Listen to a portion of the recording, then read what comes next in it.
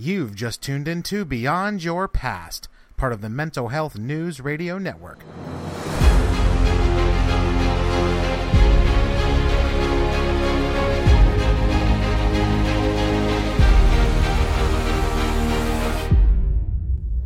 Welcome back to Beyond Your Past. I'm your host, Matt Pappas, certified life coach specializing in overcoming anxiety and trauma recovery.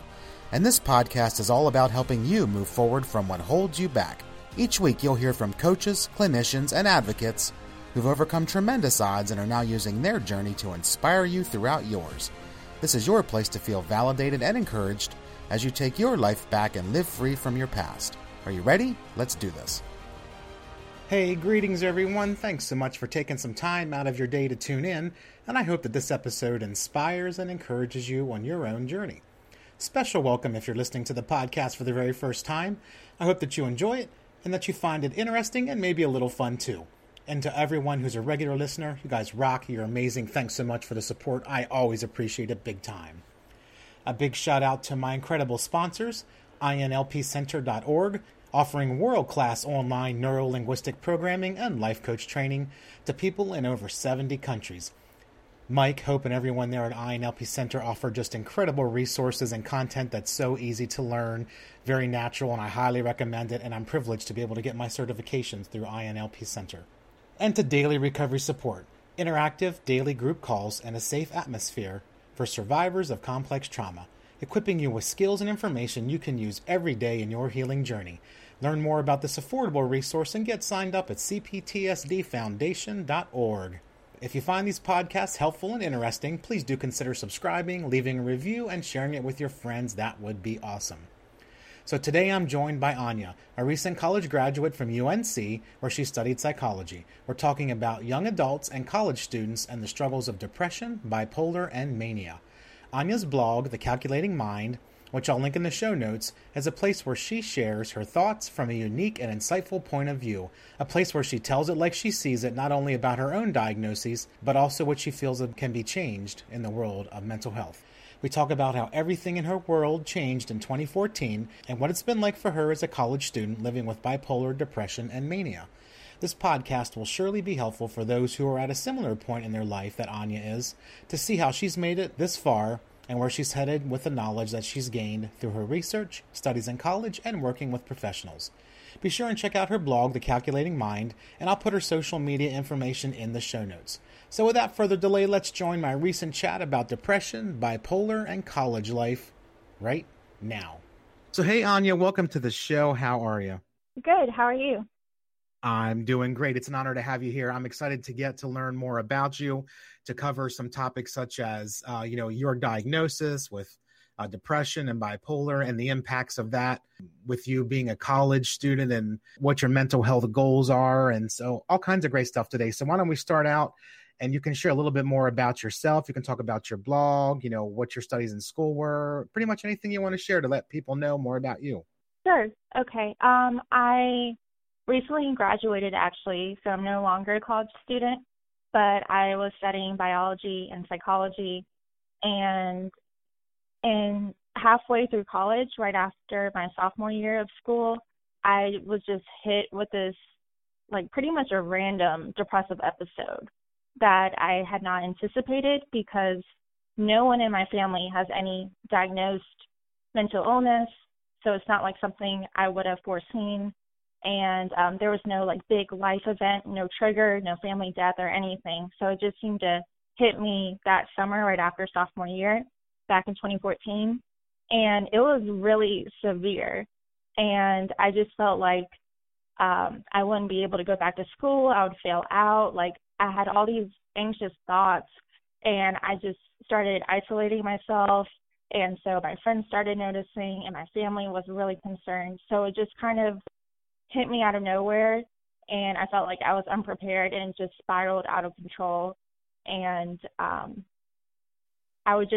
so a big part of my writing is I would like to educate other people about the signs so that they know what depression looks like or bipolar looks like or severe anxiety, so that they can pick up on those signs and they can know how to seek help before they hit what might be rock bottom. Yeah, that's so interesting how it just kind of hits you out of the blue. And I think that's one thing that always is fascinating, and it also frustrating for anyone who suffers with any type of mental health challenge.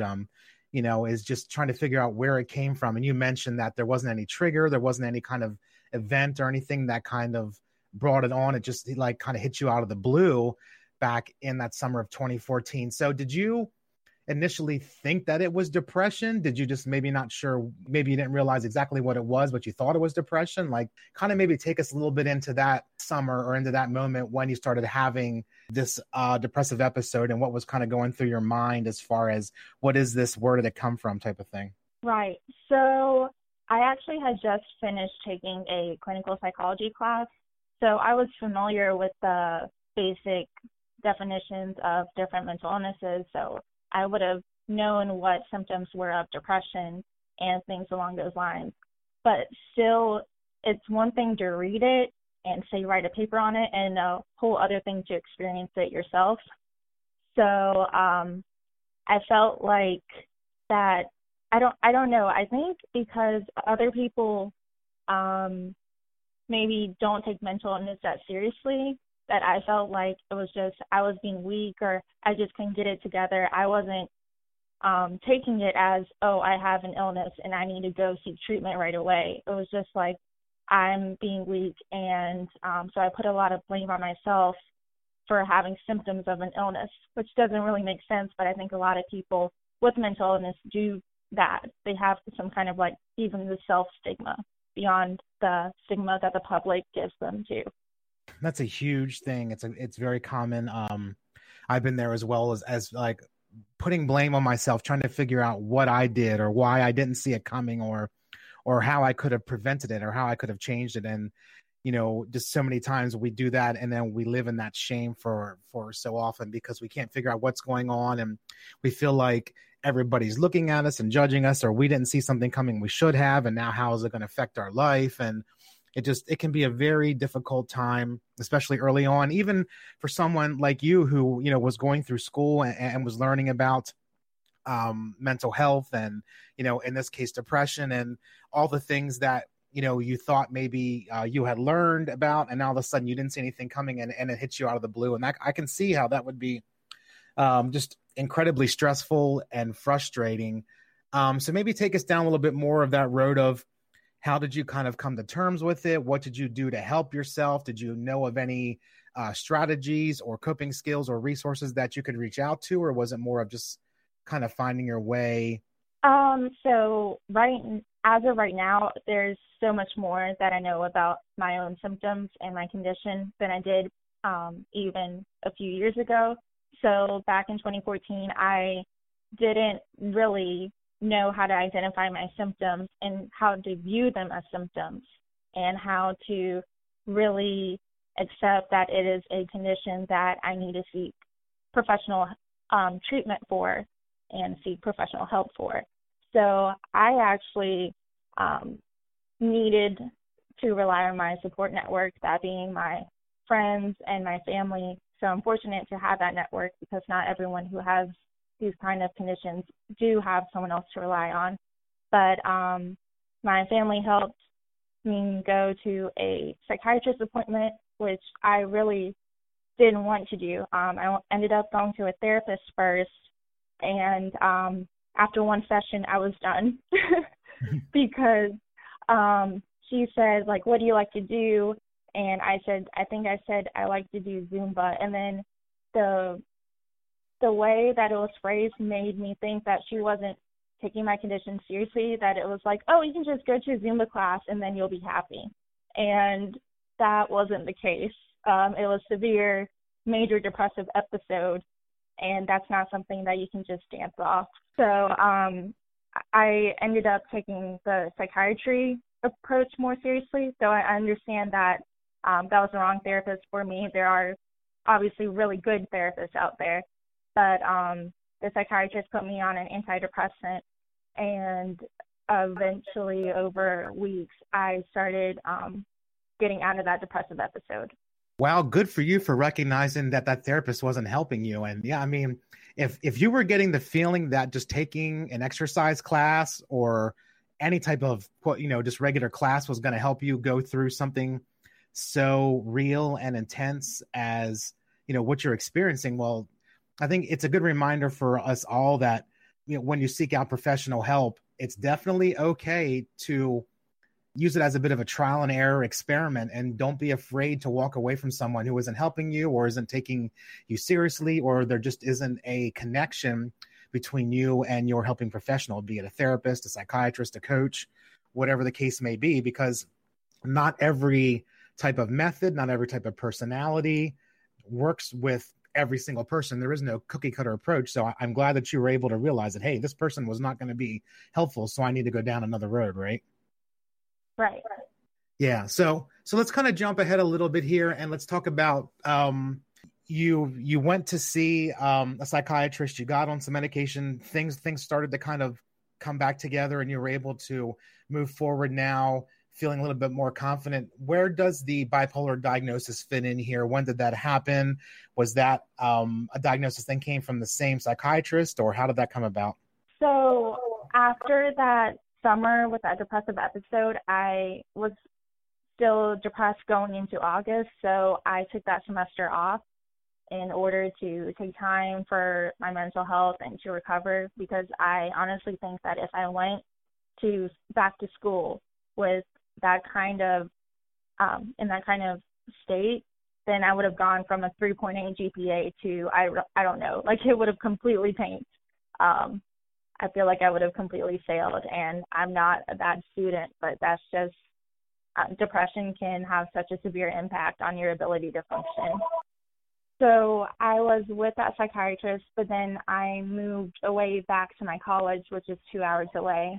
So I was no longer seeing that psychiatrist, and I feel like there was just a lack of follow-up then, because I wasn't seeing that psychiatrist, but then I wasn't getting a new psychiatrist in my college town. So I was put on a medication without that kind of follow-up that is necessary. And I think that I reached a point where I felt good, so I just stopped taking medication. And that is something that is obviously very dangerous to do, stopping your medication without a doctor's approval, without gradually decreasing the dosage. But that's what I did because I felt fine, so I felt like I don't need it anymore. It was just one depressive episode. It's never going to happen again, and I'm fine. But then I think that either the antidepressant itself caused a hypomanic kind of state, or the fact that I stopped it caused that state, because I transitioned from depression to kind of a normal to increasing above normal to a kind of hypomanic state that was noticeable to my friends and family as not being normal. Yeah, absolutely. That had to be. And I think it's, I went through something similar in that I was on medications for a while, and then I had stopped them myself too. And it was a bit of a rocky experience. And I realized that I probably shouldn't have done it. But at the same time, in your case, you were on medications, and then you weren't seeing that professional anymore. So there wasn't any follow-up. So it was kind of, okay, well, I've got this. I feel good. Well, now what do I do? And, am I really feeling better because of medication? Am I just healing so I don't need it anymore? So that's something that a lot of people experience. It's definitely not uncommon. As I said, I've been through it as well. I've talked to a lot of people who have been on medications, and even under the supervision of a medical doctor or a psychiatrist, or sometimes we feel like the stuff that we're taking is working, and then we don't need it anymore. And then we go off and realize, maybe we need something different, or maybe we need to go back on. So when you got to the point of the bipolar diagnosis, maybe share a little bit more about that. Was your reactions, was it angry? Was it confusion, denial? Were you relieved that you had like a label to put on these feelings now, or what was that like? So actually my parents told me to go back to the psychiatrist, and she took me off of the antidepressant, or at that point, I don't think I was even taking it anymore. But she said, I'm going to put you on this mood stabilizer. But she had not told me that she thought maybe that I had a bipolar disorder instead of just depression. And I feel like that lack of communication was a big issue, because if I had been told that I have a lifelong condition rather than just one depressive episode, then I think I would have taken my treatment and my medications much more seriously. But that information wasn't told to me. Therefore, I also stopped taking my mood stabilizer at some point. So there was just a lot of lack of follow-up, and I think that's a major issue because if you have a mental illness, that's not something that goes away. So you have to have consistent treatment or else it can just get worse over time. So I actually didn't get my bipolar diagnosis until the end of 2015, early 2016, and that was because I was in a psychology class and I was told to watch a mental health movie and to look in the DSM and see if the character is an accurate depiction of the mental illness they're trying to convey. And I watched The Silver Linings Playbook, and the main character, has bipolar disorder. So I was looking at the DSM for my paper, and then I realized that all the features of mania were ones that I was currently exhibiting, and that was really stressful to kind of find out that way that you have bipolar disorder. My goodness, yes. And I what I find so interesting is, you were kind of going through life, doing your thing, going to school, and then all of a sudden in the summer of 2014, everything changed. And between that time and then, the end of 2015, you went from not really thinking there was anything going on. Life was pretty okay. You're going to college, you got all your life ahead of you, et cetera, et cetera. Then all of a sudden you find out that you're experiencing depression, and then you're seeing a psychiatrist, and then you're on medication, and then you're not, and then you get a bipolar diagnosis pretty much just by doing your own research. So that's incredible, gigantic, life-changing stuff, all in about the timetable of about a year, right? Right, and I think also there were stressors like that was during exam time, and so I was actually escalating to full-blown mania during exam time. I was obsessing over what I perceived to be a misdiagnosis, and so it was really obsessive. I was trying to interview friends and family to see if they had picked up on symptoms, and I was thinking that the doctor had misdiagnosed me, so who can diagnose me better than me? Like, no one knows me better than me. So I have to do it. I have to figure out myself. I have to fix myself. And that was so much stress on me on top of exams. And then it just turned into sleeping maybe 2 hours a night. And that was 1 week, and then the next week, and not eating. And it was just full-blown mania. So you are, in college, and let's maybe talk about that a little bit more for those who are listening who are either in college or getting ready for college, or perhaps their parents who have children who are in college. And what types of more information can you share about how these diagnoses were affecting your college life? You mentioned the exams and the tests and the full-blown mania and the anxiety that was coming around with it. How did it affect things like your friendship and your relationships and other parts of your college life? I think it might be helpful to kind of get that firsthand perspective from somebody who was there and really lived with all of these things, some of which you were aware of and self-diagnosed with, and other things maybe you weren't necessarily as familiar with. So you're kind of learning as you go, right? Right. So I actually I was supposed to have a meeting with a psychology professor about grad school. And that was during that December, that time when I was experiencing mania. And I just told him that I felt like I had bipolar disorder and I wasn't diagnosed and I wasn't being treated for it. And so he emailed me a list of local professionals in the area who could give me a proper diagnosis and who could help me with the treatment, whether that's a clinical psychologist or a psychiatrist or a therapist or some kind of combination. And I also ended up being driven by a friend to CAPS on campus, which is the Counseling and Psychological Services. And for students, that's a really good resource because they are able to connect students with psychiatry or with therapy or whatever kind of services they need if they are experiencing symptoms, or even if it's subclinical like exam stress and they just need someone to talk to. So I think that resources like that are really important to keep in mind for people who are either going into college or are in college right now. It's great advice, and it's a great reminder for everyone that for as exciting and opportunistic a time as college is, there's a whole lot of unknowns and things that you get into, especially when you're out there, kind of on your own for the first time, and you have to navigate your life more on your own, and start to grow up and become adult and take responsibility for your own well-being. And having resources like you mentioned, those on-campus programs and places that students can go for help or just to talk to someone is huge. And it sounds like it's something that really helped you. So this kind of popped in my mind.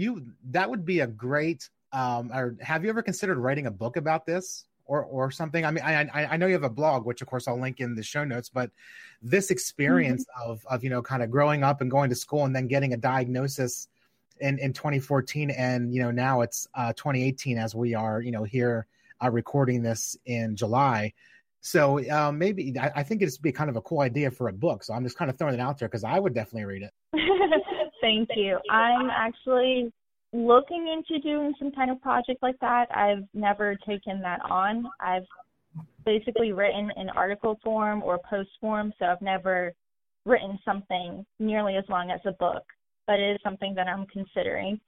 I think it'd be a cool idea. So yeah, keep me posted. I would love to follow up with that venture and see what happens in the future for you.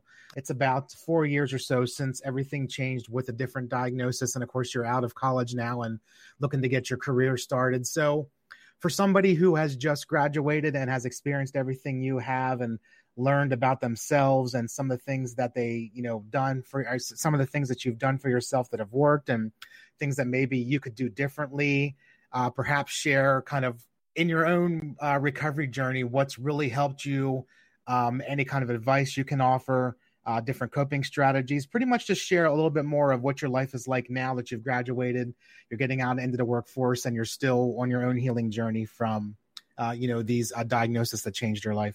Right. I think that one thing, which may sound obvious, but is to take your symptoms seriously, because mental illness often isn't perceived as serious as physical illness. But that's rather silly because mental illness impacts the brain, which impacts the entire body. For example, mania caused me to lose a significant amount of weight to the point where I was borderline at an anorexic weight. And that was just because I had zero appetite and I was just running on that manic energy.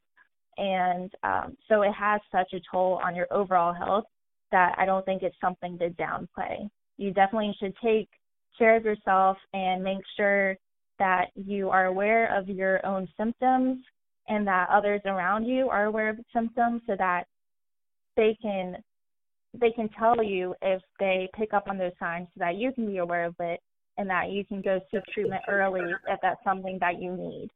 Always remember is that your mental health, your well-being, it's an important part of who you are. We put so much emphasis on physical health and staying fit and, getting healthy and eating right and all the things that we can do for the physical side of our bodies to help prolong our lives and, all that type of thing. But it's always important to remember that our mental health is just as, if not more important.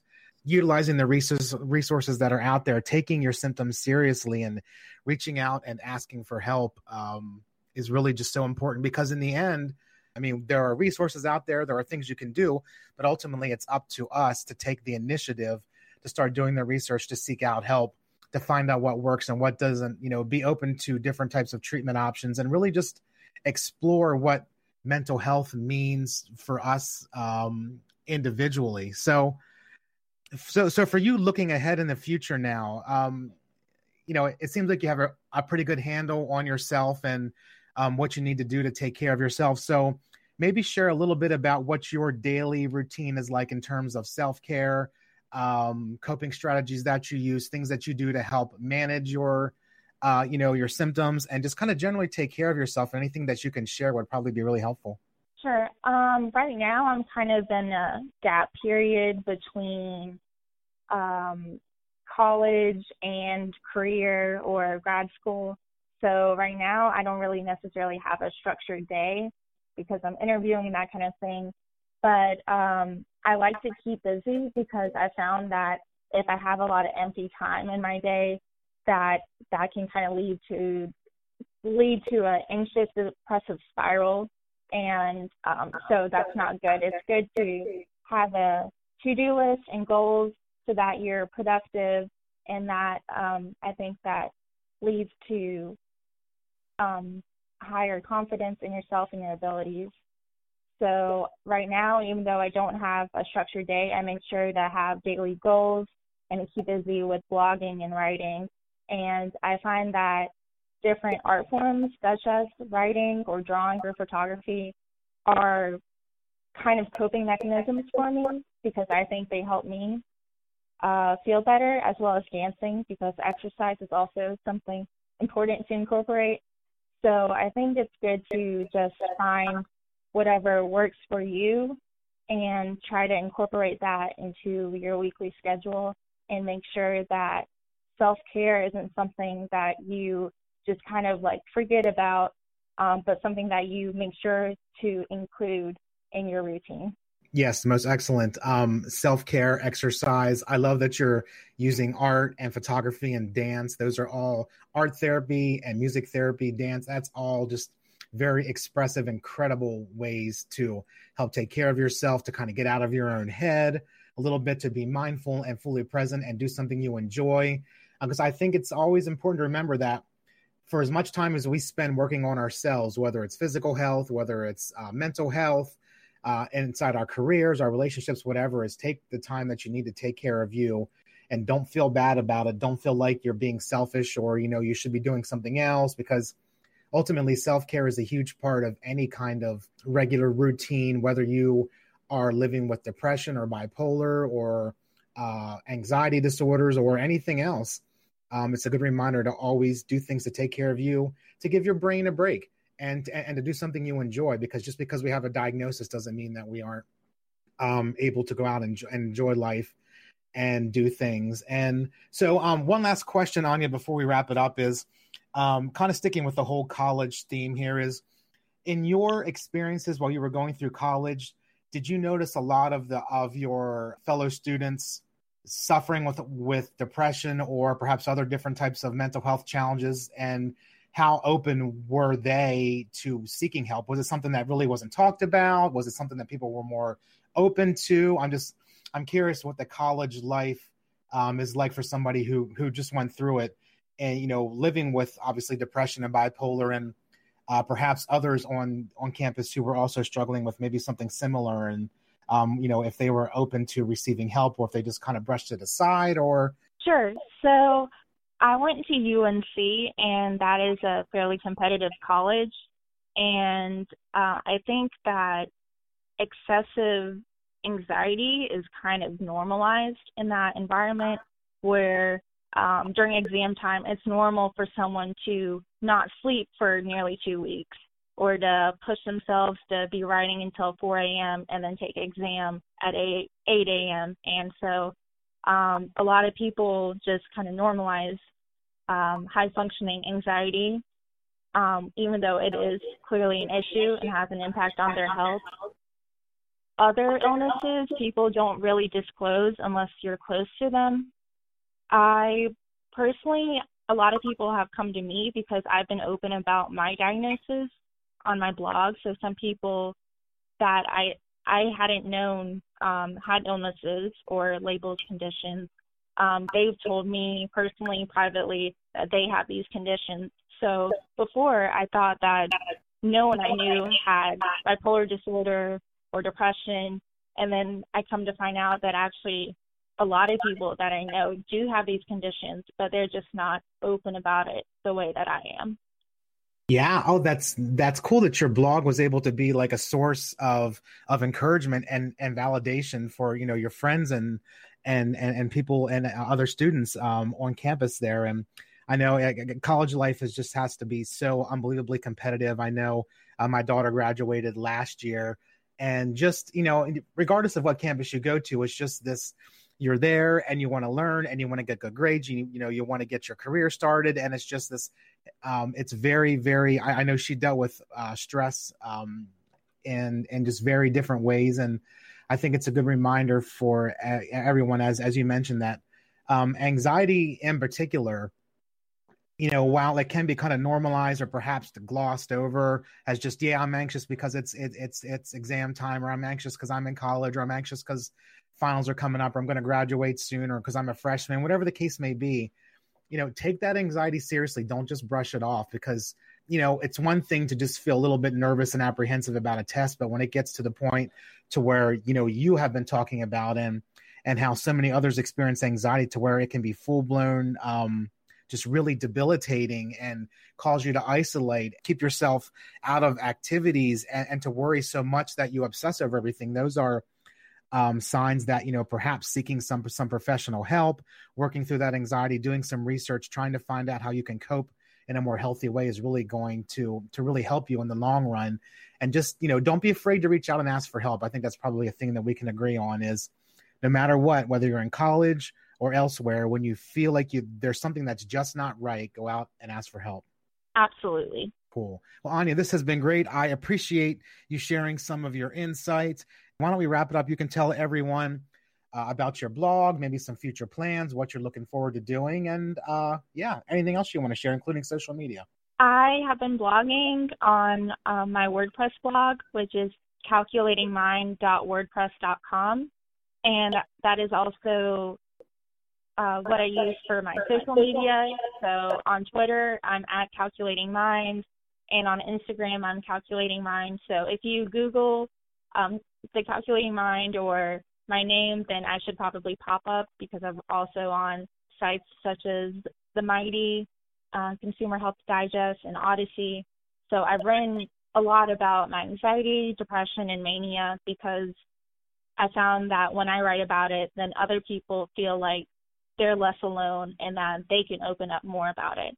And I really want to encourage people to have those conversations and not feel like they have to suffer in silence. And that's basically the goal of my writing. And I hope to continue writing as well as exploring different ways of communicating this message to others, such as this podcast. And I'm also currently looking into blogging. So I have a lot of projects going on, and I'm really excited about that. Excellent. And I'm excited to kind of keep tabs on your career and what happens. And I'll put links to all of those resources you mentioned in the show notes. Everybody can check out your blog and your work on The Mighty and all the other amazing sites that you're doing. And then we'll also look forward to hopefully your vlog in the future. So thanks again, Anya. This has been great. And I look forward to talking to you again in the future. Okay, thank you. Thanks for listening to Beyond Your Past, part of the Mental Health News Radio Network. Information shared on this podcast is intended for educational and informational purposes only and is not a substitute for or supersedes professional medical help or mental health counseling. Thank you again to my sponsors, INLPcenter.org and Daily Recovery Support. I hope you'll consider checking them out, as they've joined forces to help keep the lights on here at the podcast and help Beyond Your Past reach as many as possible with a message of hope. If you'd like to learn more about working with me as your coach, or if you're curious about what life coaching is and how it might be right for you, then head on over to beyondyourpast.com and claim your free 1-hour session where we can talk about the struggles in your life in the areas of anxiety and trauma recovery and see if coaching might be a great fit for you. Thanks again for listening, and I do hope that you'll subscribe to the podcast, leave a review, and share it with all your friends. See you next time.